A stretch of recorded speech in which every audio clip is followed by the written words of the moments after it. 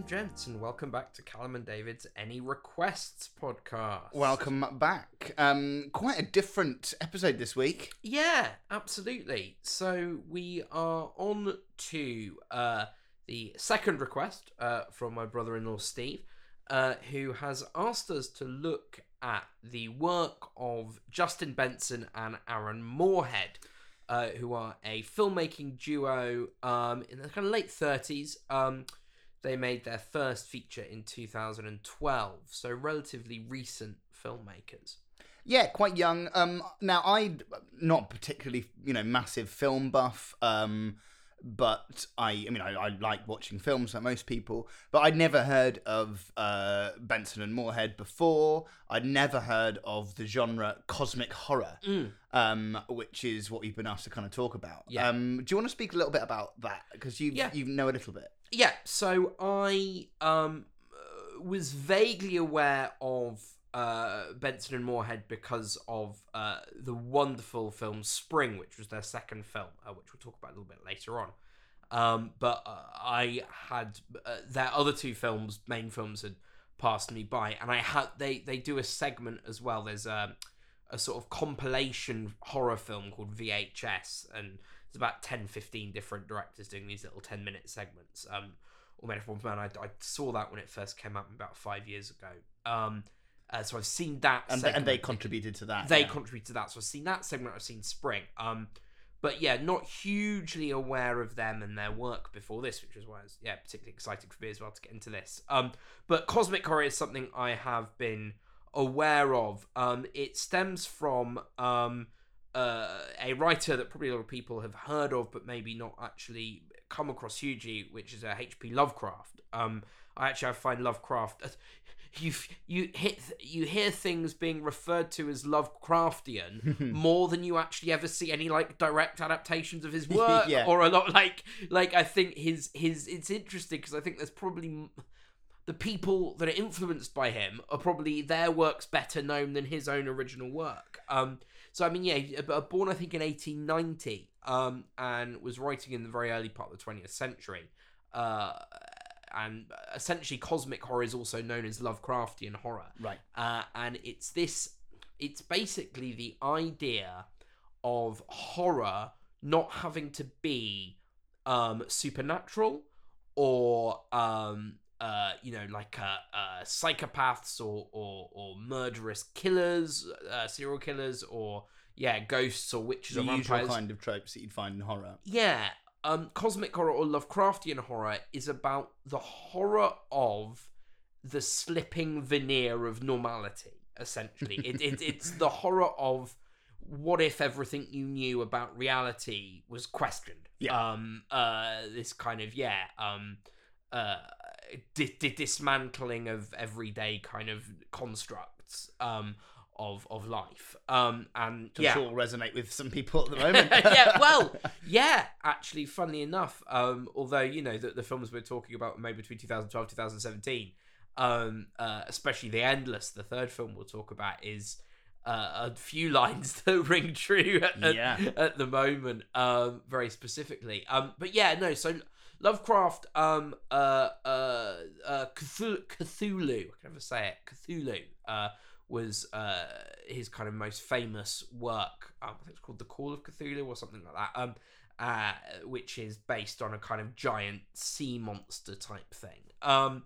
But he also, a lot of his stories were in the same shared universe, and they all revolved around this book called the Necromonicon, which turns up, which is essentially a fictional sort of magic-esque book that turns up a lot in a lot of his different works. And that's interesting, linking back to Benson and Moorhead, who clearly like the idea that all of their films live within the same world. And we'll talk a bit about specifically how Resolution and The Endless are connected. But before we go any further, we should say we know a lot of our listeners of the Creek podcast, of other Any Requests, often will listen to us and not necessarily have seen what we're talking about. Let's talk what we're talking about. A few times people have, we've kind of adopted almost a little motto, which is we watched it so you don't have to. Yeah. This one more than any other, we would really urge, if you haven't seen the films, please stop listening to this now and go and watch them.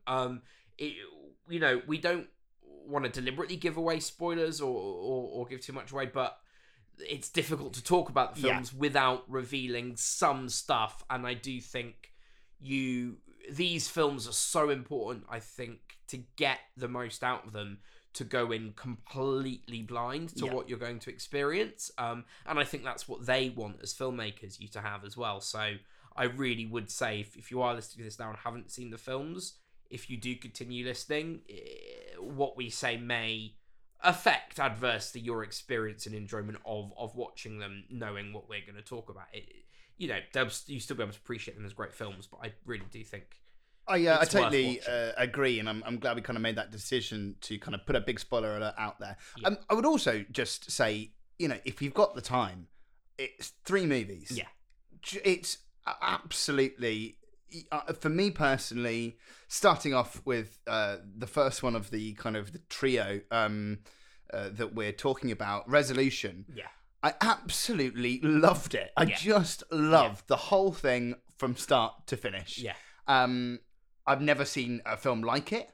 And I, again, going in completely cold, even colder than you, to the filmmakers, anything about them. And I'm trying to work out what I liked about it. But again, with any great film or kind of work of art, really, or media, that we talk about on here or in life, it really is a mixture of all different components coming together really, really well. Yeah. And I think that is probably down to the fact that Benson and Moorhead are both obviously clearly very, very accomplished collaborators. Yeah. Not least with each other, but also with the people they work with. Yeah. I was reading an article which I'll refer to quite a few times. It's in The Independent if you're interested. Just so it's not my own research, but it talks about the fact that they live in the same apartment block, and often do a lot of the work at either one of the flats, and they'll kind of work on a movie together in one room together. And you and I do that a lot as well. We live together, as we've kind of expressed before, and we work and write a lot together. And there is something when you're really cooking, I think, as a duo, as a collaborator, when you're just in each other's, exactly what the other person is going to write, almost finishing the line before the other person's finished writing it or coming up with that idea. And sometimes that can be really exciting. And I think that's really clear in Resolution, that there's a clear bounce and gel between the script and the cinematography, and then the direction as a co-director credit, which is lovely. Yeah. So they met in 2010. So actually, only about 2 years before they made Resolution, which is interesting, mad, isn't it? Yeah. Because it feels like there was a much longer collaboration process. But no, they met in 2010. They were both working interning for Ridley Scott. Him and his late brother Tony Scott had what still exists, production company called Scott Free Productions, who do a lot of Ridley Scott's films, did a lot of Tony Scott's films, but also do a lot of commercials, a lot of music videos, and they were kind of production assistants on those and got chatting, both being interns. The Scott brothers started out in commercials, is that right? Yeah. And kind of cut their teeth in knowing, because I think Ridley Scott talks about the fact that actually, despite now being a kind of award-winning, money's not really an option on a lot of his films. Yeah. He's known for still being quite efficient with the budget. Right. And he always says, well, I started out in TV, remember? I started out in commercials. Yeah. So they, and interestingly, Justin Benson was all ready to go off to medical school the next year.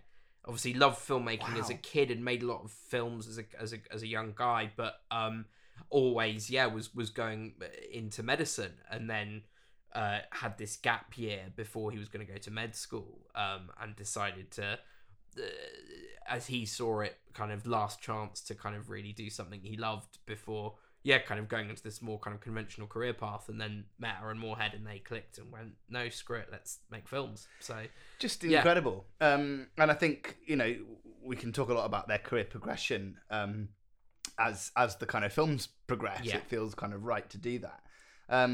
But what I find amazing is looking at those movies, the creativity and the thinking. I hate this phrase, but thinking outside of the conventional box Yeah. of filmmaking, to find another person who thinks about film that way Yeah. must be just a complete kind of moment of I don't know, star-crossed filmmakers kind of meeting in that production office. Yeah. But I find it really hard to articulate, which is obviously what this whole thing is about, right? So I was trying to articulate. I find it hard to articulate what it is about these filmmakers that makes them so unique. I think to start off with, the no film like this, it's a very Resolution, it's a very dialogue heavy film, and all three of them actually are very dialogue driven pieces, in the sense that there's a lot of text there. It's a heavy script, but it feels incredibly loose and incredibly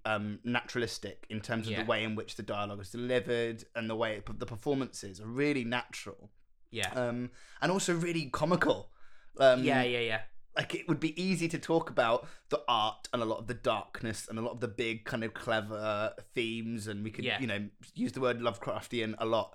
But if I'm interested to see if you agree at home. I found it hilarious. I found it really funny. Yeah. So it's, a lot of the stuff you'll read about Resolution in particular makes reference to it being heavily influenced by the Mumblecore film movement. For those who don't know, Mumblecore was a film movement that happened in about the early to mid noughties. A sort of team of writers and directors all making films around the same time. A guy called Joe Swanberg. He did films like a film called The Puffy Chairs, quite a big touchstone of that genre. And also people like Greta Gerwig, who of course has made it huge, probably the most successful story. And his name's gone out of my head now. The director of the Meyerowitz stories on Netflix. Oh, like yes. That, and Greenberg. But yeah. And the Duplass brothers as well, Mark and Jay Duplass. Mark Duplass, you might know, is the lead, plays Pete in The League, if anyone watches that. But they created this kind of genre. Well, again, it's a bit like so we talked about before. We're in the theatre industry, and there was a movement in the 90s called In Your Face Theatre, and all of the playwrights that Alex Sitz, the writer, kind of lumped into the In Your Face movement, all kind of reject it and kind of say, no, we're our own individual. And actually a lot of the interviews with the guys in the Mumblecore movement all kind of say, we weren't going out to make this movie. They didn't come up with this. This was kind of film critics imposing a movement upon them. But nevertheless, it kind of, they share the tropes. Largely the two main things about Mumblecore are largely improvised dialogue and generally non-professional actors, or actors that have done very little work or had very little exposure. And this is to give it a very ultra-naturalistic feel. So they feel like real conversations. And I think that's what you get in Resolution between the two characters. You definitely do. And I think there's a real chemistry between Peter, I don't know if I'm going to say this right, Cilella or Cilela? So C-I, I think, Cilela? I don't know. Yeah. And Vinnie Curran. Yeah. And it is essentially a two-hander, isn't it? I mean, you've got these odd sort of characters that orbit the periphery. The two drug dealers that are after them. You've got this Native American guy that's a bit shady, and but generally, as you say, for the most part, it's those two. And just for a bit of context, we're talking, obviously, hopefully you're listening to this having watched the film. Yeah. But you've got Vinnie Curran playing this old school friend of called Chris, and his school friend Mike. Yeah. Comes out to find him. He's in the kind of desert somewhere, presumably Californian desert. I think it's a Navajo. It's probably California, Nevada, out that way. But because as well, you've got the links then to things like where Area 51 is and things like that. There's an interesting mythos about that particular area of the kind of Sierra Nevada, California border. And I know it was shot around there. Yeah. So he comes out to get him, and he is a crack addict, Chris. And so he comes to kind of say, I'm going to take you to rehab. Yeah. And he leaves his wife, and she says, what's going to happen? He says, I'm going to go there. He's going to say no. I'm going to come back. Yeah. But instead, he, chains him to a pipe. Handcuffs him to a pipe. Yeah. Yeah, handcuffs him. You've got 7 days. If you still want to go down this road and kill yourself using drugs, then you'll never see me again, and it's your own choice. But I've got to try this one last time. Yeah. And so it becomes, the film, I'm watching it, cold, going, oh, this is fantastic. It's a, wonderfully written, wonderfully acted, intimate story about the love of two men who... a comedy drama about an intervention. Yeah, it feels like a comedy drama about that's exactly how it's set up, right? Yeah. Yeah, and it is, and I say it's set up. It's not. It doesn't become not about that. Yeah, it is that. Yeah. But so many other things happen, and they find that they're in this loop, right? Where they find they're in a kind of lots of weird things keep turning up, and it's all about film, isn't it? Yeah. So they get old Super 8s, old projectors that are photographs. Yeah, and it shifts from Mike accidentally finding this stuff kind of as he's sort of, it's like this empty shell of a half-built house on this Native American reservation. And he's kind of as he's sifting through stuff, sort of he goes, finds these old photos, and then suddenly things like projection slides are just on his chest as he wakes up one morning, and it starts to feel more like they're being deliberately left for them. And Mike decides to kind of try and get this sorted, and try and find out where it's coming from. But the footage, particularly, the pictures are pictures of them taken currently. Well, as the film progresses, I mean, early on these old kind of almost Victorian style portraits of people he's not aware of and thinks, so it's just at the start old stuff that's clearly just been left at this house is what he thinks. And then as the stuff turns up in more weirder ways, the content of what's turning up as well becomes very eerie and creepy, and then laptop turns on by itself and starts playing a video of things that haven't happened yet, as you say, with both of them in it. So suddenly you're in this kind of sci-fi film. But also there's something really meta about it. And, I think, I was going to say, if there's meta, is that we use it in theatre all the time. Meta theatrical roughly translates as like play within a play, right? When Hamlet talks to the players, that whole thing is a bit kind of meta theatrical. Meta filmic in this situation. It very much, you've got filmmakers who, and by this time, although it does feel like a comedy drama about a guy trying to get his mate off drugs. You're already aware from every shot, from the minute Mike wakes up next to Jennifer to the journey to arriving, that pretty much every shot could be a postcard, right? So I already am invested in Benson and Moorhead as filmmakers, because I know how good they are from within 5 minutes of the movie. I think I've talked before about my love for the trope of the unreliable narrator. And this feels like it's taking it a step further, because actually what they've created is an unreliable cameraman. Like the physically, the film, you can't trust the film you're watching, which is kind of a breaking quite a cardinal rule of filmmaking, is that the camera is the eye of the audience, and so to actually get the audience to mistrust what they're seeing. When we watched it the other day after it finished, I was saying to Cam, a film that springs to mind when thinking about this film is a film called Funny Games, by the director Michael Haneke, who weirdly remade it as an American film. I think it was German or possibly Scandinavian originally. And it's a home invasion thriller.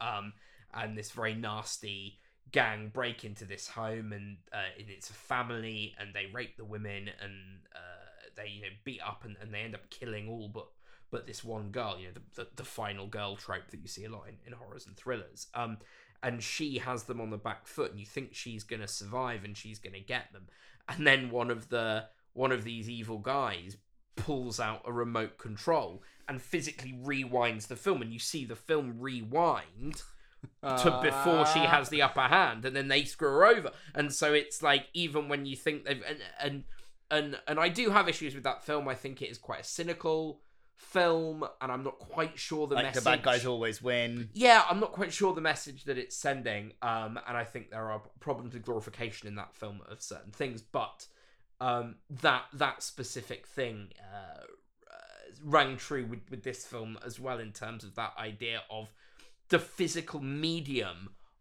of which you're creating something has become a character within it. To the very point of, at the end of the film, whatever they're talking to, which is constantly referred to actually in some essays and stuff I found online about their films as the entity, in both this film and in The Endless. When they're talking to quote unquote the entity, the actual film melts as you're watching. So it's really weird. It is like it's talking to the actual celluloid that it's been made on, which speaks to that, as you were talking about what makes something Lovecraftian, or cosmic horror. Yeah, the veneer in this medium is film, right? Yeah. It's in a literal and a physical and a metaphorical sense, and that's what starts to slip. The veneer of the barrier between you as the audience and the film you're watching literally starts to crumble. In parts of the resolution and very much towards the end. And I feel that is a great, having taking your analogy as my education on what makes something Lovecraftian. It's a really lovely example of that. Absolutely. And I think, and it does something funny to you. I mean, the last 20 minutes of the film, I was really nervous, and there's nothing specifically, because it's interesting. There is almost, in fact, I don't know if there's any underscoring. I don't think there's any music at all in Resolution, which is incredible, because I think we've talked on this very podcast in other episodes about the importance of a score and how, especially in things like ramping up tension, an underscore is so important. Try watching Jaws with the sound off. Or Psycho, or they're not scary. No, yet somehow just there's this point where Mike and Chris are having this conversation, and they're waiting for these drug dealers who are after them to come back into their house, and it's quite a long conversation, and it's a relatively mundane conversation about what it's like to have a wife, what it's like to be single. The whole time, my heart was racing. Because I couldn't trust anything I was seeing, and it's brilliant. It's very different to anything I've experienced or felt before watching a film. It's a great piece of work. You maybe want to go back and check, because obviously I did do a bit of composition, and actually for a comedy video I was using some low frequency stuff that you get on Logic. And you don't know it's there until it's gone, but it is a presence. And I wonder if they were using some low frequencies. I wondered if there might be some soundscaping or something that's not necessarily underscoring in the traditional sense, but certain sound design that might be in there. I wasn't thinking about that whilst watching it at all. I was just really wrapped up. And there was also something that I think that essentially you've got, as actors, as in theatre, people have these conversations about any drama on a film set. What is the action or motivation of what's my motivation, man? Of your character? And normally, David Mamet always says motivation is either, it's sex, money, and death, right? Yeah. Those are your three things that most people in the world want. Yeah. Even if you think you want something else, it probably amounts to one of those three. Yeah. In this situation, Mike's motivation is to get Chris clean. And even though everything kind of goes wrong and the wheels come off and the literal film starts to disintegrate, there is this moment where Chris does say, I'm ready to go to rehab. Yeah. And although that is a spoiler, I feel like it's really important talking about the attention to detail that Benson and Moorhead have for structure. Yeah. Because they set up a motivation at the very beginning. Yeah. And it is answered at the end. Yeah. Having said that, it's never wrapped up in a tight, neat little ball for any of the characters. No. So they're kind of really screwing with traditional film structure, I think. Yeah. You very rightly mentioned, after we watched Resolution, Ben Wheatley. And I think there is a very clear connection to Ben Wheatley's work and Benson and Moorhead's work. Ben Wheatley, director of Kill List, A Field in England, and Kill List especially, I think it is a lot darker. There's far, in fact, I don't remember any humour in Kill List. It's a very bleak film. He's sometimes described as folk horror, I was reading. Folk horror. In reference to Kill List particularly. Yeah. But the idea of being able to create a film that on the surface seems without structure, but it only is able to seem that way because there's a meticulous level of structure hidden underneath. And I think that's what Wheatley does, and I think that's what Benson and Moorhead do, is they structure a film so well that they're able to kind of lay this feeling that it's just sort of ambling around. Yeah. But as you say, the points are set up and the points are by and large resolved. Hence the name. But I think that's something Kill List does as well. Is on the face of it, when you watch that film, you have no idea where you are at some points in that film or what's going on.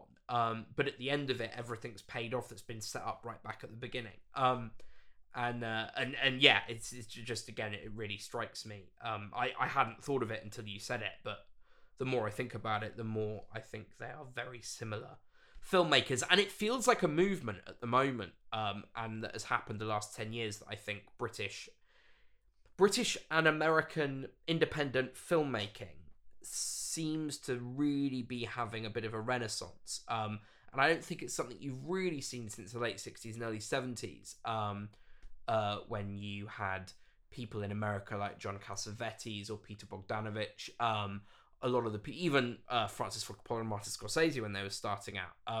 A lot of these guys trained under the director Roger Corman, who did these sort of, don't know how you describe them, almost softcore porn type films, but he was this huge mentor of all these young film directors starting out in the 60s, and they were all kind of auteurs, and I feel like America and Britain lost that, and I feel like mainland Europe have always nurtured in their cinematic worlds auteurs, and I think, and it feels like in the last 10 years that's come back. You've got a guy like Jeremy Saulnier, American director, who did a film called Blue Ruin and Green Room, who's absolutely fantastic, very similar in style and feel, and also someone else I wanted to mention is a guy called Shane Carruth, who directed a film called Primer, which is one of the most realistic films about time travel you'll ever see.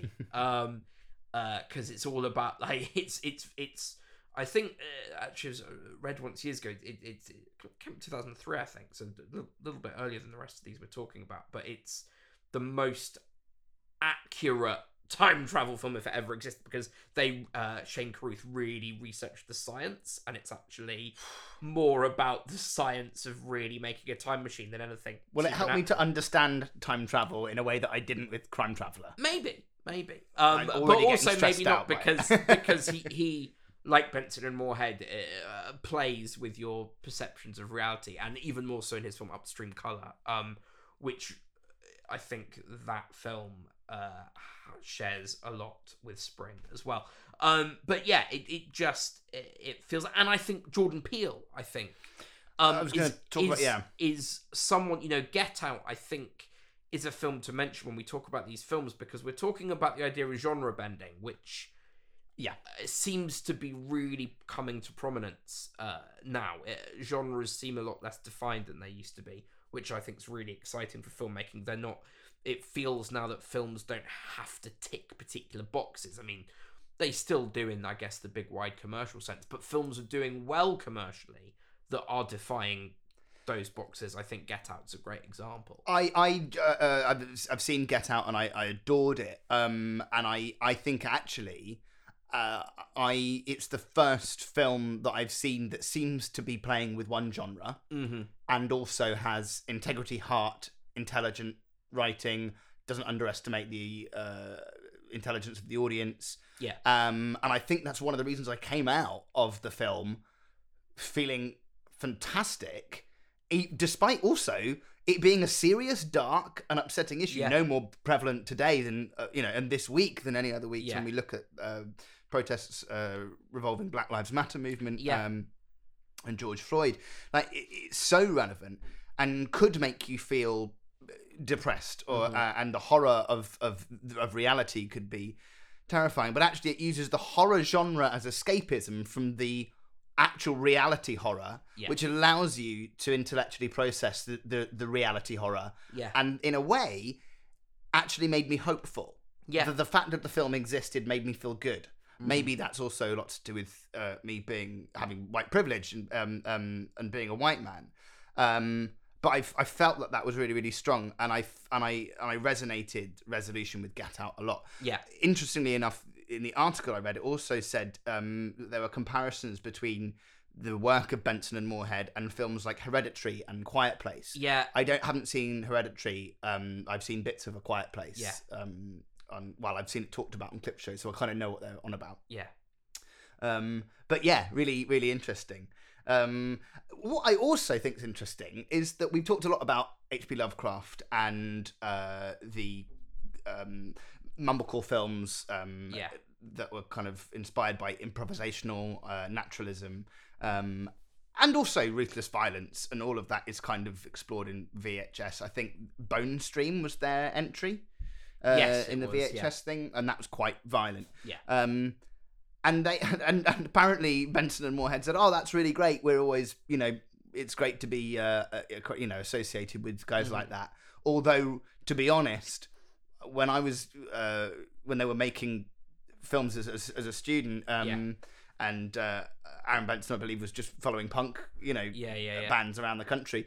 They say they weren't really heavily influenced by any of it, and both of them claimed to be entirely ignorant of H.P. Lovecraft until they made The Endless. So they don't know who... They're not referencing Lovecraft consciously in either Resolution or the film I'm going to talk about next, which is Spring. I find that ridiculous. Which is fascinating as well when you talk about Guillermo del Toro.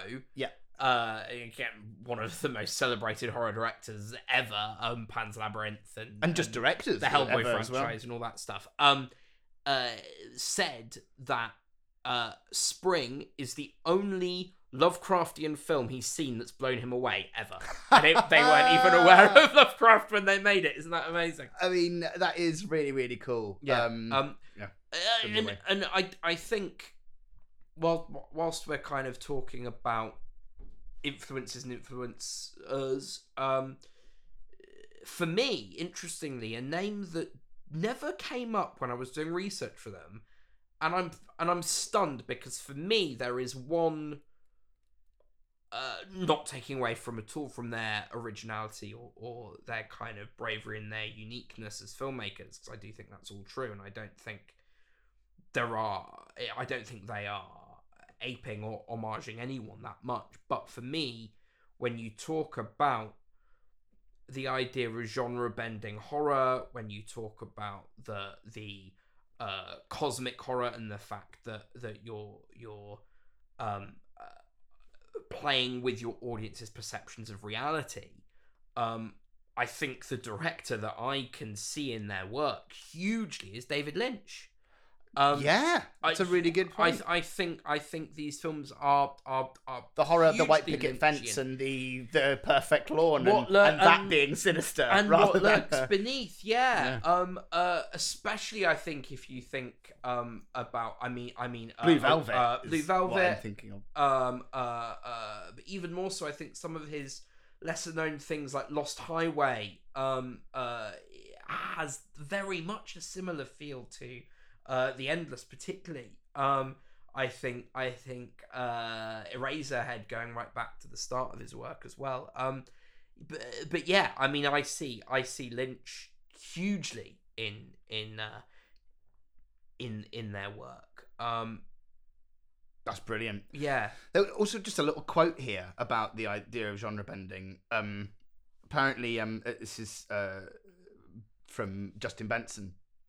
He said, because again, being questioned on the idea of genre and not following the ideas of following the horror genre and bending those rules. Benson said, once you get into the ideas of genre, it becomes a bit absurd. Okay, Wedding Crashers isn't a horror movie, but we're trying to find a way to talk about how the world is.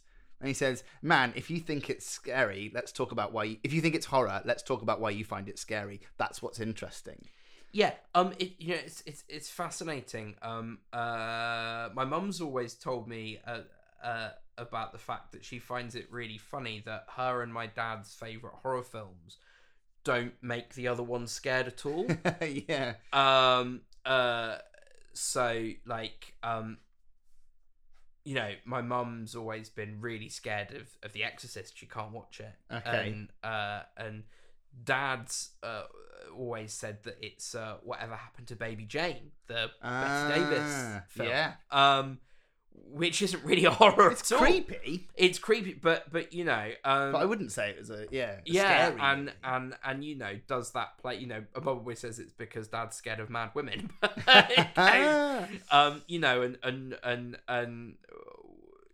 With Mum, maybe it's a religious connotation thing, but it's we all as individuals will have. That's the great thing I think about horror, is it is so subjective, maybe more than any other genre. Yeah.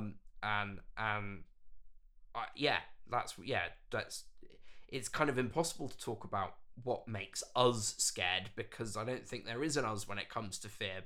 That's why you have specific phobias, and someone can pick up a spider with their bare hands off the ground, and someone would run out of a room if they saw one, and so it's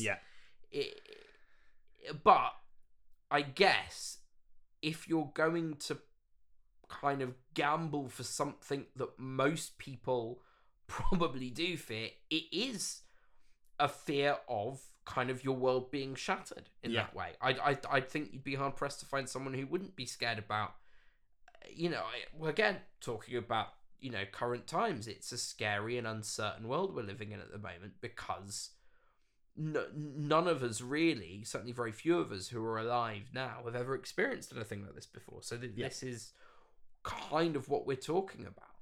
And that's the reason why Chris in Resolution is saying at various points to Mike, I'm happy with my life the way it is because I know how it's going to end. And he's saying, well, that's going to end in your death. And he's like, yeah, and I go out on my terms. And that line comes back again in The Endless. We'll talk about that, but this idea of doing things on my terms, doing things on our own terms, being sure of the world we're in, and being happy with the rules that plays by. And it seems like both Benson and Moorhead have a passion or desire to find a way of bending the rules of expectation and the rules of normality for everyone, no matter who watches their movies. Yeah, well, but I mean, it's amazing, really, when you strip back any film, how many films do really come down to free will versus fate, and that argument is seen time and time across all genres, across all decades spanning the history of film. It's such a fundamental concept, I think. Religion versus science. I think it comes down to this, and that's certainly there in Spring especially, but I think there's elements of that across all of the films. Before we move on to Spring, although we're jumping all over the place, I just want to mention Bill Oberst Jr., who is the guy who both of us looked at each other when he came on screen in Resolution as a moment where just one scene, Mike goes up to a caravan to try and tell him that his dog's died, and if you've seen it, you know what I'm talking about. If you haven't, stop listening. And he just gives this incredible kind of short exchange of words and then this amazing kind of monologue and it's just mesmerising. Yeah. And I couldn't see anything well known that he'd kind of done on IMDb, but I think he did the Hellboy trilogy, which is really? Del Toro, isn't it? Yeah. So maybe there's something in Benson Moorhead going, we want that guy. Yeah. Because he's just mesmerising, and it's amazing performance. but they're all great performances. Every- There's not a moment you get taken out of the film. No, and again, majority of people they use relatively well-known performers. And I was reading an interview with them, and they were asked about that, and Justin Benson was saying, "Look, we've been, even if it's not in our own films, we've been around this industry now enough, and especially working with Ridley Scott and things like that, to know how long you have to just sit on a project waiting for big name casts to sign and the contract negotiations, and they said they can't do it. They have to go out and make once they've written it, they've got to go and do it and make it. And they said they just don't have the time or the patience to wait around for big name actors to decide whether or not they want to do the film. So that's kind of their and so these are described as micro budget movies. Yeah, all three of the films we're talking about. Yeah, I don't have the finance for Spring or The Endless, but I know Resolution, their first one, was 20 grand budget, which is nothing. Tiny. Yeah. And also just one more thing about the beautiful title. The first thing I kind of wanted to talk to you about when the film ended was Resolution, because it's all about the literal material film. Yeah. And as we know, we always talk about the resolution of a camera and how that works. You were talking about the ending of a narrative. You have that being a resolution resolved. But you also, you've got New Year's resolutions being giving up something. Yeah, and which is the addiction what he's thing. trying to do. Yeah, I just thought, what a smart name for a movie. Yeah, but also not one that's going to get them it's not a commercial name. Yeah. Because you go, Resolution, what does that mean? Yeah. It means everything. Go watch the film. Come back and talk to me after that. So yeah, but it did, it came out and it did well. Modest theatrical release. Did the festival circuit. I think it won a couple of awards at Tribeca Film Festival in New York, which is a fairly big one. De Niro's involved in it, and that's where it picked up a distributor and did kind of well enough for them to get greenlit on their second film and get a bit more money behind it. Which you can tell going in towards Spring. You can see that there's a bigger budget. Not from the first few frames, but as you go forward, you go, oh, hang on, they've got some money. Yeah, and I mean, you've got Lou Taylor Pucci, who is by no means a name actor, but is still someone you'd recognise from doing other things and has been around, certainly has a bit more of a pedigree than the other people that they've tended to use. So already, you kind of go, oh, I've seen that actor in other things, therefore this does feel like a bit of a bigger film. So I hadn't seen either Lou Taylor or the co-star Nadia Hilker, who I just, again, they are both fantastic. And it's almost, the majority of the movie is just these two. Yeah.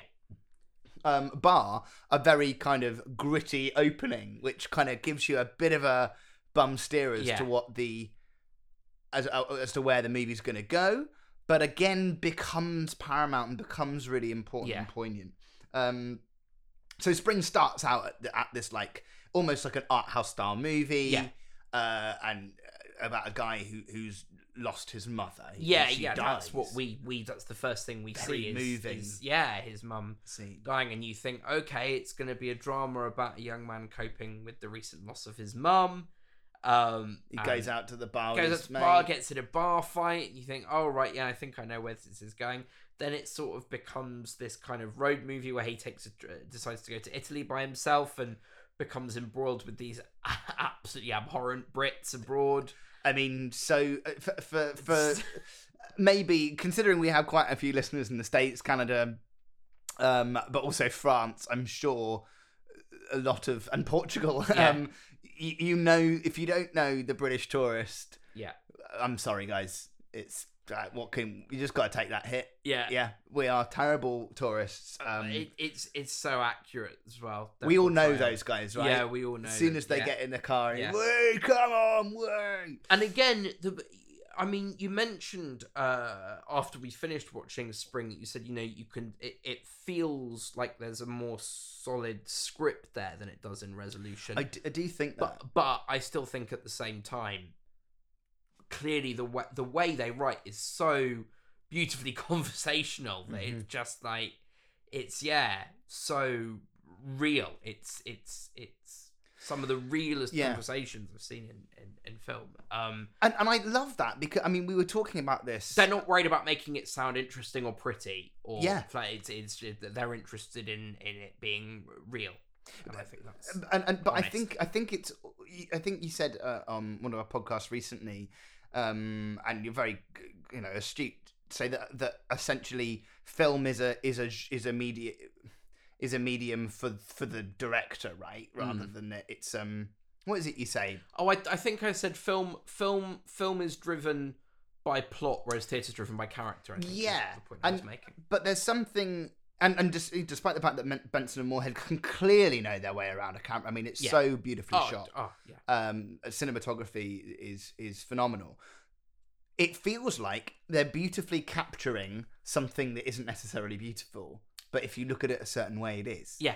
Rather than going, here's some beautiful dialogue, let's light it really nicely and get a really good actor to monologue it and then shoot it. It's like, no, let's just be really talented with a camera. It's like amateur photographers who are just amazing at taking holiday pictures, and they're just taking pictures, and you go, God, everything you take a shot of looks like art. I wish I could do that. Like, yeah.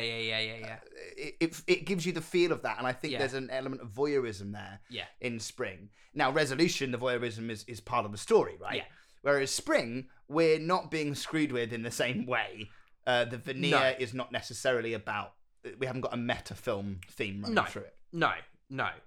Although, it's more, I guess, subverting what we think about certain genres and things like that. Because, I mean, at its core, structurally and emotionally, if you're talking about the kind of narrative arc of the film, it's a rom-com.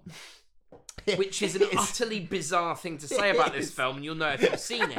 But it follows the beats and the 3-act structure of a romantic comedy. Guy finds himself abroad, boy meets girl. Yeah. There's a longing look across an Italian square. Yeah. They have a conversation at a bar. It's like a rom-com with an edge. Yeah. I think it feels like. And then something weird happens. Yeah. And we find out that our boy meets girl, boy falls in love with girl is a 2,000-year-old transmorphing monster that gives birth to herself every 20 years. Yeah. Yeah. Beautifully done. But again, it's even hard to like that that's a wonderful summary, but it's the type of summary that Lou Taylor gives to Nadia Hilke at one point. He's like, can we just get this straight? Like, there's a real sense of self-awareness and the ability to poke fun at their own storylines. And I mean, one of the things that I love about this film, I think I was saying to you after we watched it, that the audacity of Justin Benson and Aaron Moorhead to make a film about a shape-shifting monster woman from ancient Greece and spend so much of the film having that character debunking the idea of supernatural and talking about everything being science-based and that she's a scientist and she's there on this island because she's studying DNA. It's a wonderful thing she keeps saying is magic is just science we don't understand yet. Yeah. And I've got a friend who says that all the time as well. And I love it. I love that way of looking at the world where you go, I am open-minded enough to go that ghosts could be real. Yeah. But if they are real, we'll eventually be able to explain them through physics. And what a wonderful way to live through the world. And she turns to him and says, just because I'm just because it's something you haven't seen before doesn't mean it's not based in reality. I think that's It was It's great. interesting thing. Apparently, Justin Benson was raised an atheist with very like scientific based kind of parents. Yeah. And has never really been religious and always been a bit fascinated by it. Aaron Moorhead was raised religious, and Interesting. I think a lot of the discussions that they have Discussions that Benson and Moorhead. That's brilliant. I didn't know that. Yeah. So when I know that the dialogue is written by Justin Benson, that he writes the scripts, but I know that they make the films together and they certainly direct the films together. So I think there's probably a lot of conversations that take place in that apartment in California where they're discussing these ideas, and I think some of that comes out for sure in the film beautifully. Absolutely. And I mean, one of my I think my favorite line in the whole film is towards the end, and they're sat in this church, and Lieutenant Pucci's character is asking her about in this church, saying, were you involved in any of this or any of this depiction? And she goes, no, I've always been a student of science, but I think it's pretty and I like the rituals. And it's like, especially for the Catholic Church. Like, that's really totally resonated with me, being someone that went to Catholic school for 5 years, kind of going, I don't buy any of this, but the masses are really good fun because all the priests wear very colourful vestments, and you've got the incense and you've got the hymns, and it's a big sing-song, and it's all very colourful. Are you saying the Catholic Church was your gateway drug into musical theatre? Absolutely, yeah. Absolutely. That's it. It's the same for many, I'm sure. But I mean, for me, I think Spring is my favourite of the three. I think all three films are fab, and I think with Resolution and with The Endless, they are films that feel like the filmmakers are exploring something, and they're inviting us to come on this journey with them, kind of experimenting with form and with what cinema can be and things like that, and doing it in a beautifully shot way, and doing it, but I don't think I connected with the characters in the same way in Resolution Endless as I did with Spring. I think, and I think there is a depth in the kind of philosophy of Spring. There is so much. I've seen it twice now, and watching it for a second time the other night, there was so much that I'd missed from the first time round, and so many interesting conversations about what that film's about. I talked to you afterwards about it. Some of the things resonated with me on a personal level about previous relationships I'd been in, and the idea of, I didn't get this the first time I watched it. The second time I watched it, I decided that actually the film is about saying that true love, whatever that means, or real love, is about when two people can accept each other for everything they are, all their vulnerability, all their flaws. Even if they are the Marilyn Monroe quote, if you don't, worst don't deserve me at my best, that everyone has on their bedrooms and stuff. But it's true. And I think this is what that, for me, on the second time I was like, this is absolutely what this film is about, is the fact that she falls for him and in the end becomes human and becomes mortal, because she falls in love with him, and it's due to the fact, I think, that he saw her in this horrific half octopus squid like state. I mean, it gives the line, or everyone's spouse can be a bit of a monster sometimes. Okay, she's an actual monster. Yeah. And the CGI is incredible, by the way. Yeah.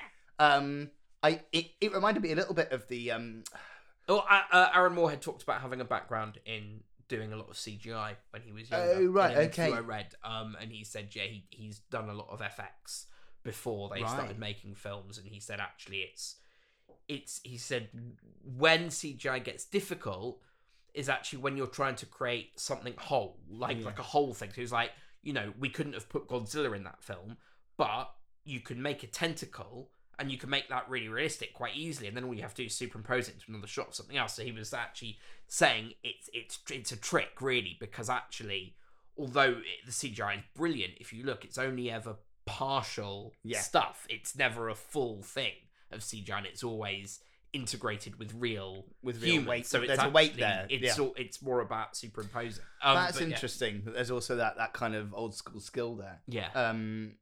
But yeah, this idea of seeing someone at their worst and knowing that person accepts you for all that you are and loves you anyway. I mean, in this film, releases enough oxytocin to make her fall in love and therefore not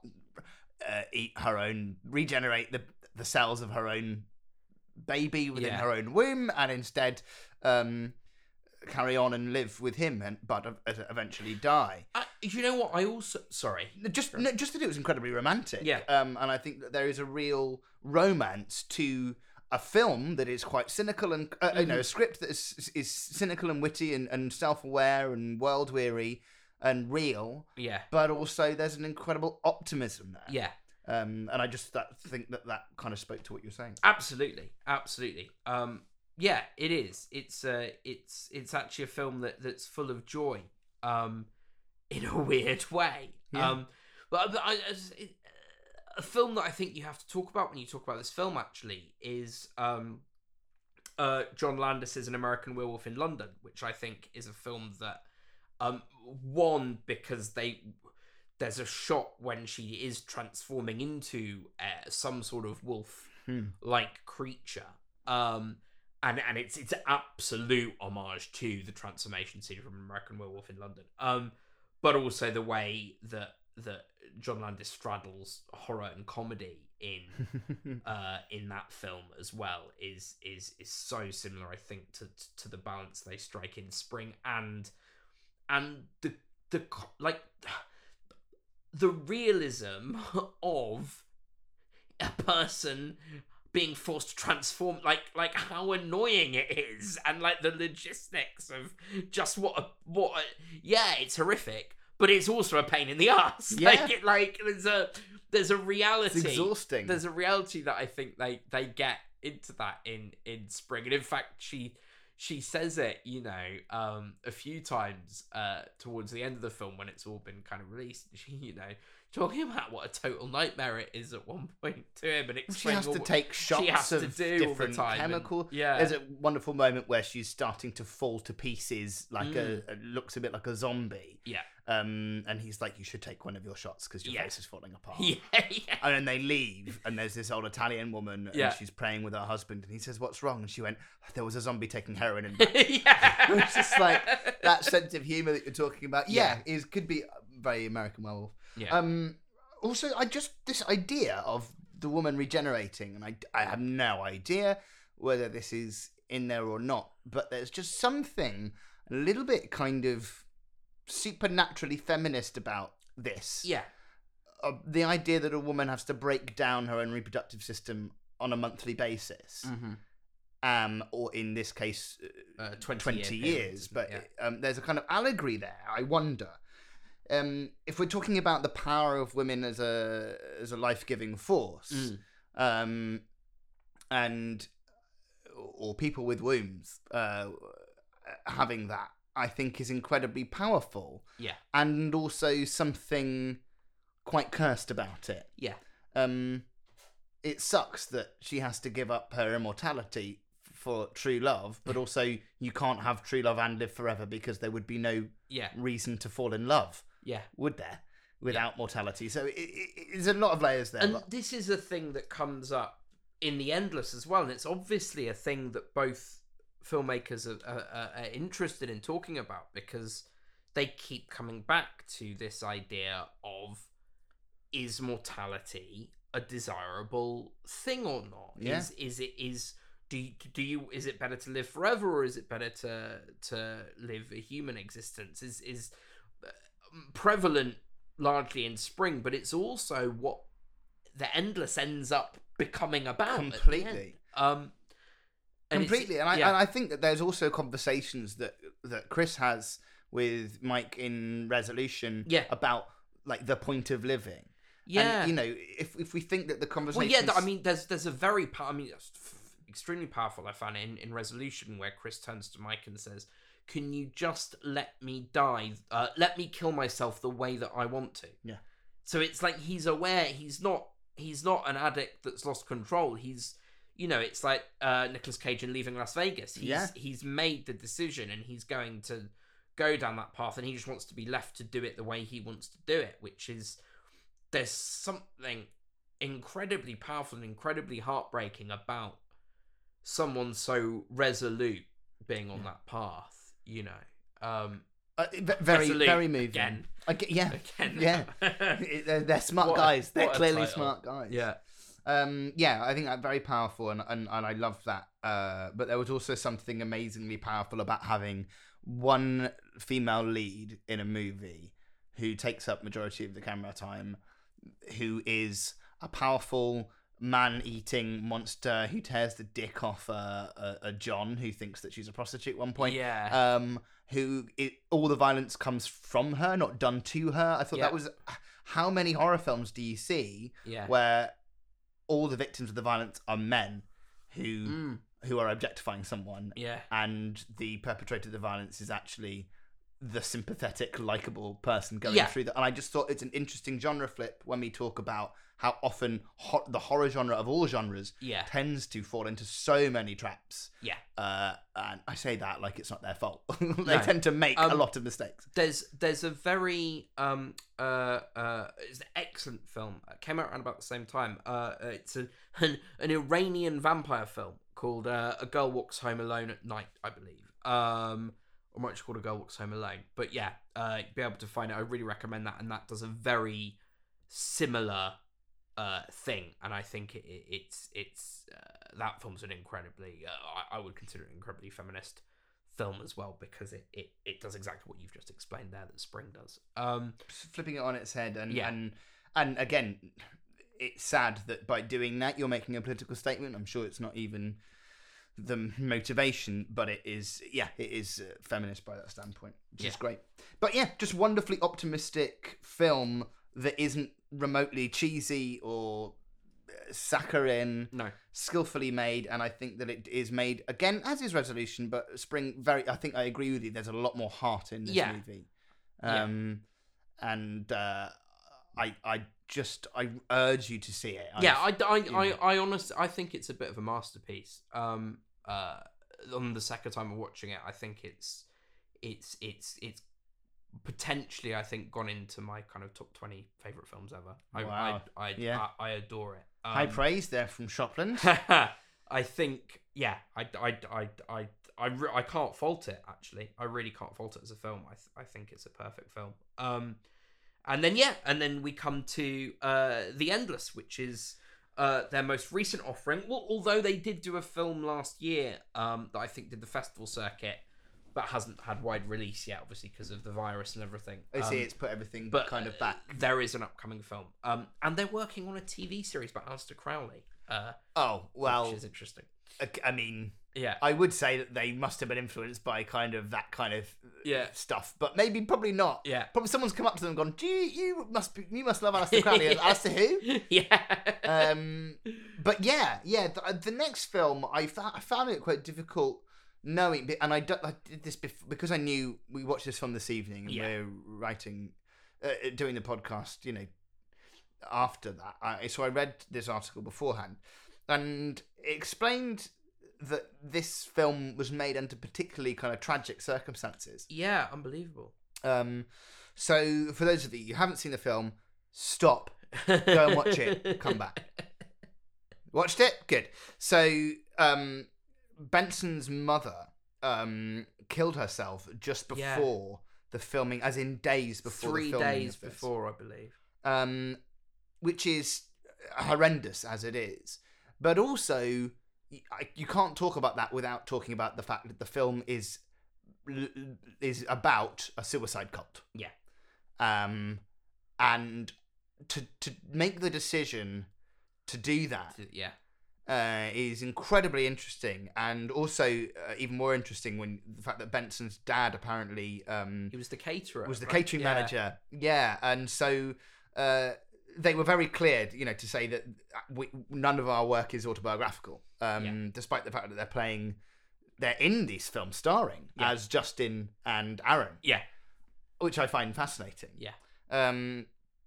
But they can't get away from the fact that there is obviously a lot of grief in that. Also, being on a micro budget, even if it's more than £20,000, I mean, still, they were all, the cast and crew were sharing cabins together in the woods and in California where they were shooting it. So there was a real bond, and everyone was very much aware of what they were both going through, because obviously they'd known each other a long time and were grieving for that in their own separate ways. Yeah. So The Endless takes us to California. These two characters, Justin and Aaron, played by the writer-directors, and they're fantastic. Like, what can these guys not do? Yeah. They shoot it, so they are the DOPs. It terrifies me, because I'm just like, how we... I mean, it is easier to do, obviously, with where I believe it's impossible to do in theatre. I don't think you can direct yourself. And this is a long time ago. It became very nearly that I had to do that, but luckily I didn't. But yeah, the idea of even doing it in film terrifies me. And you're just lucky that you can kind of set up a shot and do it and watch the rushes back, and then kind of direct in between takes. Yeah. Which I assume they probably would have done a lot of here. But you were saying you noticed on Resolution and Spring that they have quite a lot of editors working. There are on about their 5 films, editors on which is Spring. Interesting. Yeah. And I thought that was interesting, that maybe that's where a lot of the collaboration happens, because as we all know, a film, if you've ever seen the director's cut of Apocalypse Now, it's quite a different film from if and a lot longer. There is a lot of filmmaking happens in the cutting room, and I think it's one of the reasons why I'm glad that the Academy Awards, no matter what you think of them, it's nice to see editors getting a bit more recognition. Because they are so important. In fact, actually, you hung out with Richard Linklater's editor Sandra, for a few days. In LA. Sandra Dare. It's got to sit in her editing suite. She was doing Everything Must Go, the Will Ferrell film. Amazing, at the time. But watching things like her Boyhood, put together right? the first. She was nominated for an award, Academy Award for Boyhood. But she the mother of a friend of ours. And fascinating watching, and it's all about rhythm. It's about it's not about being flashy. It's not about jump cuts or anything. It's really it's about feeling when the rhythm of when the camera should change. Which is fascinating. So I think maybe that's where they fall back on when they need external voice or other voices, is maybe that's why they have so many editors. Because it's quite something to act, direct, write, produce, DOP, edit, and a lot of trust, I think, as well. Yeah, if your collaborator, again, you and I have worked together on a lot of things where you have to be really certain of what you're both trying to create on the same page, and then you have to trust each other to make sure that the other one does a good job. Yeah, nudge. So so essentially, the film, on the face of it, is about two brothers that were in a cult when they were much younger, and the older brother rescues the younger brother, and they leave it, and they escape, and it's 10 years later, and because the younger brother was so young, he only ever saw the good side of it and things like that, and the older brother's obviously very skeptical about it and very wary and saying, they're a suicide cult, that's the kind of thing. And they get a video from one of the members who was with them, who's still there, and it gives them a bit of cause for concern. So they decide to go and spend 24 hours back at this and revisit, and things start to take a strange turn from there. Funnily enough, much the same way as they take a strange turn in Resolution. Yeah, it's this idea of going out to the country, into the desert, essentially, and and it reminded me a little bit of, I don't know where it was shot, but like Joshua Tree footage. Oh yeah, You know, that's Californian desert. Yeah, that kind of part of that, and they go out into and weird stuff starts to happen, and you kind of go, yeah, but again, it's not shot like that, and the music doesn't. There's hardly any music in this. There is quite a bit in Spring, and it's beautiful. And you don't really notice it, but it is beautiful. There's hardly if there's any in Resolution, I can't remember, and there's hardly any in The Endless. So it does, and you know, you talk about David Lynch. It reminds me of I use this example quite a lot. Twin Peaks, where like everything just feels like it's off kilter slightly. Yeah. And so even if you're watching something normal, it makes you uneasy. Yeah. That feeling you had in Resolution. Yeah. You have that in The Endless as well, and I think it's when you say much in the same way. Yeah. It's not like, oh, here we go. It's like, why does this feel weird? Yeah. And that is that feeling, which is so much more interesting. Yeah. Yeah. So I find The Endless interesting as a piece of film, as a project, because whilst I agree it's an excellent film, I don't know how it stands up as a film if you've not seen Resolution. Oh, that's a really good point. Because for me, the whole purpose of the film, after about the first 20 minutes, becomes explaining what you've seen in Resolution. Even though it is not a direct sequel, it's very much a shared universe, and characters from Resolution come back in. And essentially, you know, when we talked about Resolution, you talked about them being in a loop. We actually had no idea they were in a loop until we watched this film. This is the film where they talk about time loops, so that explains it. So it sort of feels like you need both films for them both. No, I don't think. I think Resolution works because we hadn't seen The Endless, and I don't think had I not seen The Endless, it wouldn't have changed. It wouldn't have changed anything. But Endless is definitely enhanced by having seen Resolution. Yeah. Having said that, if you don't know Resolution and you're watching Endless, then you're still being introduced to these characters. You're still finding them on the way back to his farm. I'd be interested. I mean, we can't go back and do that because we've seen them. But yeah. In fact, actually, maybe if there's anyone out there who really wants to do it, if you haven't watched the films yet, then you're very naughty. But also make sure you watch Endless first, and then tell us what you found. I'd be really interested. Although now that I'm saying it, I've got something in the back of my head that my sister and brother-in-law might have done it that way around. Oh, okay. If they have, we'll let you know on the next Any Requests what they said. But it's still a great film within its own right. It just was something that struck me. It felt as very the film enhanced. Progresses. Us going, It feels that's that so character. much like a companion piece, and I feel like a lot of my enjoyment of the film was because it gave answers to some of the stuff in Resolution. Yeah, definitely.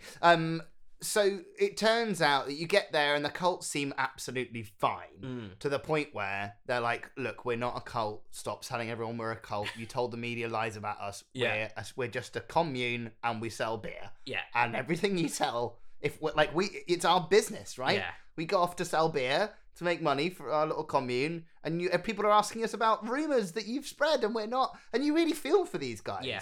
You go, oh yeah, why can't you just be a...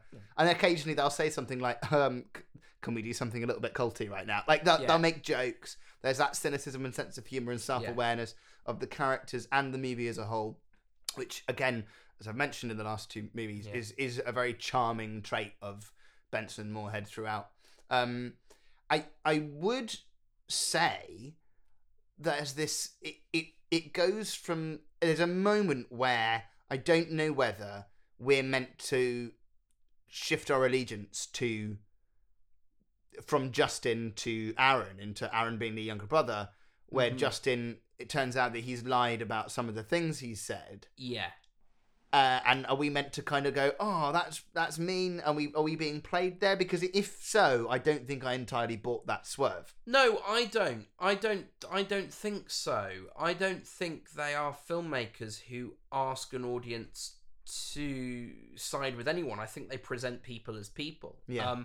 It was something I talked about with Spring, saying I really like the fact that Lou Taylor Pucci's character isn't like the most amazing man in the world, so therefore you go, oh, in 2,000 years it's because this is the best person she's ever met. He's decidedly average guy, isn't he? Yeah, he's fine, he's nice, he's relatively intelligent. I mean, he went to Berkeley, so quite intelligent, but also says stuff that's he's a little bit sexist every now and then, and he's American young dude, normal guy, that's just kind of flawed, a bit flawed, and but he talks about having to leave Berkeley to look after his mum. Then he says, I hate that I've turned into one of the guys at the bar I work in that I swore I'd never become.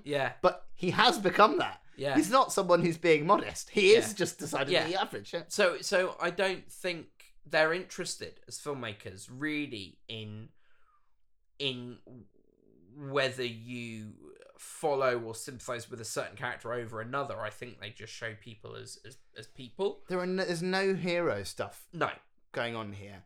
And I think, again, if you're making 3 films that are of the horror genre or subgenre of cosmic horror, but you're making these movies with, again, an astute sense of structure, but not a conformity to structure. It's left to us to decide clearly there's a pattern, so what is the pattern? And for me, I think it's really clear in The Endless that this is about the internal journey of both brothers. So if there was a hero of the movie, it would be these 2 brothers. But equally, there's no one hero over the other, or one central character. And I think that in Spring, it's about essentially her personal internal journey. And there's a couple. And in Resolution, it's about probably more so Chris, even though Mike seems to be the protagonist. So the journey despite the setting, the storyline, the circumstances the characters are in, you could probably put them in any other circumstance or scenario, and they could still go on that emotional journey, and that is the hook for me. And I think that the idea that they learn that essentially it's this entity that we talked about in Resolution, and that for the entity's enjoyment, this entity sticks people in time loops, and they seem to be varying different amounts of time. There's a character that is in a 3-hour time loop that just continually kills himself because he doesn't want to give the entity the satisfaction of being the one to kill him. There's someone that Aaron stumbles upon who's in about a 5-second time loop, who just keeps over and over and over and over again trying to get out of it. And, horrendous. And in the credits, I don't know if you spotted, but he's credited as 1900 man. Really? Which means he's been over a century in a 5-second time loop. There's a gramophone playing in the background. So I think the idea of and that's when they realise this, that's again the conversation that happens in Spring with the 2 of them talking about, he's saying to her, and she's like, I'm not going to give up eternity for you. I've met you last week, kind of thing. And they have this conversation about why don't you want to, wouldn't it be better to just have a finite life? What's the benefit of living forever, kind of thing? And then a very similar conversation happens with Justin and Aaron in The Endless, once they know about the loop, and Aaron's actually saying, do you know what, I don't care, I wouldn't mind being stuck in this loop. I think this place is great, and it's better than having to living 7 days for eternity. Is the mundanity of life. It's not it's not 7 days for them, is it? It's 10 years. 10 years, every 10 years. 10 year time loop, and he's saying, the mundanity of life, it's like the banality of evil, the drudgery of desperately trying to work every day. And they work as cleaners, I think. They've got kind of cleaning outfits on at the beginning of the movie. It's like, we work our butts off and we still can't pay the rent, and we still can't pay, we're not getting anywhere because disparity of the minimum wage is so awful. That is not worth that. I would much rather live a false life on a decade loop and have to Yeah. go through what is in the film described as the ascension, where 3 full moons appear in the sky, Yeah. everything goes weird, and people go and regenerate. But what I think is interesting, and whether this is deliberate or not, I don't know. But what I think is really interesting about the Endless and Resolution is that actually I think the Endless inverts what Resolution does. So Resolution, right, I think is a film that, on the face of it, is about a friend trying to come to terms with the other friend's addiction and trying to help him, right? Whereas actually what the film is about is the nature and power of film and cinema itself, and what it can do, and are we all slaves to film and things like that, deep down. The Endless, I think, on the face of it, is a sci-fi film about time loops and the nature of film. Yeah. But actually what the film is really about is about a young guy trying to get over this idealized vision of his past that he had and come to terms with his future. So actually I think it inverts. In Resolution, it's a personal story masking a meta story. Yeah. And in The Endless, it's a meta story masking a personal story. That's a really interesting take. Yeah, I get that. For me, that final bit where they do, spoiler alert, break through the loop, the barrier, and they make it out and they're not stuck in the loop just as it's about to close. I felt that was a total metaphor of the closure of Aaron finally giving up this idealized vision of his childhood in this cult, and finally accepting real life in the real world. And as much as it is a catalyst for Justin to relinquish his control over his brother's life as well, it's a metaphor of a moment of change in both of them rather than a wider. I think you're absolutely right, and I think if the immediate objective of Mike is to get Chris clean, and Chris's objective is to die on his own terms, Aaron's objective is to gain autonomy over his life. Yeah, and Justin's objective is to save his brother, and they both complete each other's objectives once they stop trying to. Right? Yeah, it's not until Chris actually gets away from Mike at the very end of the film, goes to get the crack out of the fire, realizes he can't. Mike's given up and said, right, you want to run into a fire? Run into a fire. Yeah. And then he says, okay, take me to rehab. It's the moment where he says, fine, okay, if you want to stay, fine. Yeah. And he's like, oh, that's all I needed. Let's go. Yeah. There is something really powerful about that. I wrote, it's a film about two brothers trying to redefine their roles as adults after a traumatic start in life. Yeah. And within that, there is a lot of commentary on how difficult it is to survive in a reality where you don't seem to have any choice. Yeah. I was so happy when they broke through. I was so happy when they broke through out into the real world. And I don't really get involved in films that often. Yeah. But again, I think it's just because it feels like watching a Benson and Moorhead film is like being allowed to, like, if watching a Hollywood like Wedding Crashers or any, they mentioned it, or a kind of standardized movie is like taking a museum tour with the tour guide in your ears. Yeah. Watching a Benson Moorhead film is like being able to do a museum tour on your own. Without any guide, being able to look at what you like in whatever order you like. I know, obviously, that's not true. Obviously, I'm being guided through the material, but it makes me feel like I'm not. Yeah, I think that's really true. I think, again, we've talked a lot on this podcast about comparisons and other films it's reminded us of. I think another film to mention, a very recent film that you and I went to see at the cinema, was The Lighthouse. I loved The Lighthouse. Robert Eggers' film, who also did The Witch, which is a great film. Robert Pattinson and Willem Dafoe. Yeah, both absolutely storming it.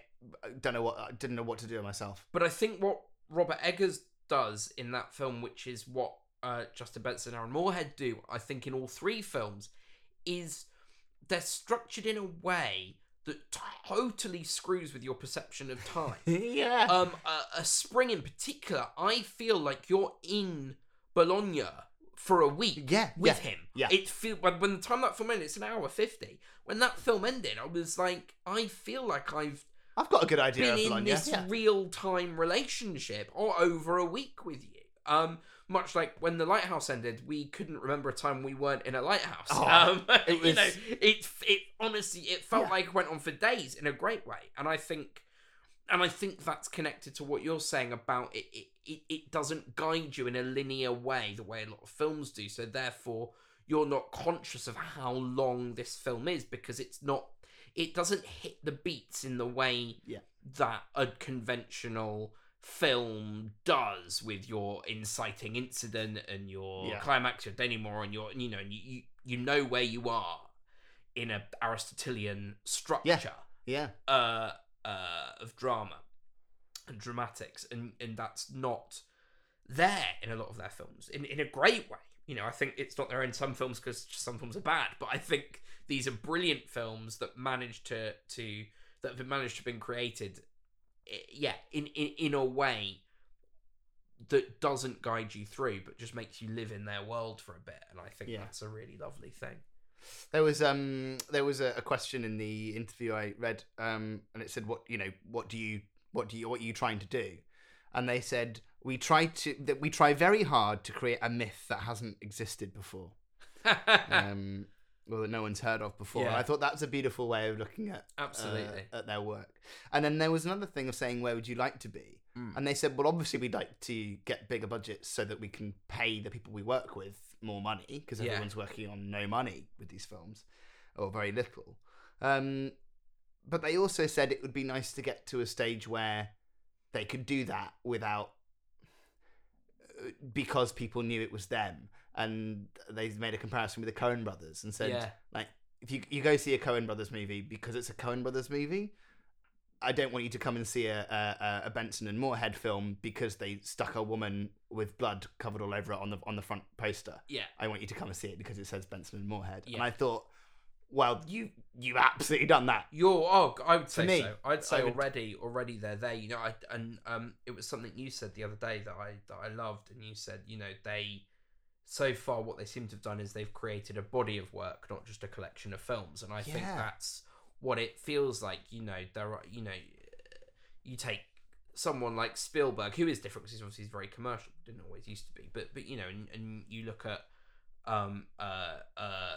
The Color Purple, 1941, Saving Private Ryan, War of the Worlds, like that. He's all over the map in style and substance and setting and all those things. Whereas, you look at these guys and whilst Spring isn't within this same shared universe, they all feel there's a progression in the films they're making and the stories they're telling. There's overall themes that exist in all of those films. I think very much in the way that the Coen brothers do, and lots of great filmmakers. So absolutely, I think they're well on their way to doing that. Great. I mean, I am from someone who has coming to this whole thing completely cold. Steve, I'm very, very grateful for this, because I just love them. I just love the fact that I next time I see a film by Benson and Moorhead, I'll be like, great, Dave, let's go to the cinema. Absolutely. Let's see it on the big screen. Absolutely. And I would recommend you to, obviously, you've already watched it because you're still listening. Yeah. But also recommend Spring to your friends. Yeah. Definitely. Absolutely. And support independent films. Don't just go and watch studio stuff. Because the most interesting stuff being made right now, and for the last few years is absolutely on the independent circuit. So get out there, get to your smaller independent cinemas when they're open again. In the meantime, you can stream. I think definitely Spring. You can stream at the BFI player for £3.50. You can get. I believe you can get Resolution rent on Amazon or YouTube. And Endless. The Endless rather is on Netflix. So there you are. Watch the movie. Absolutely.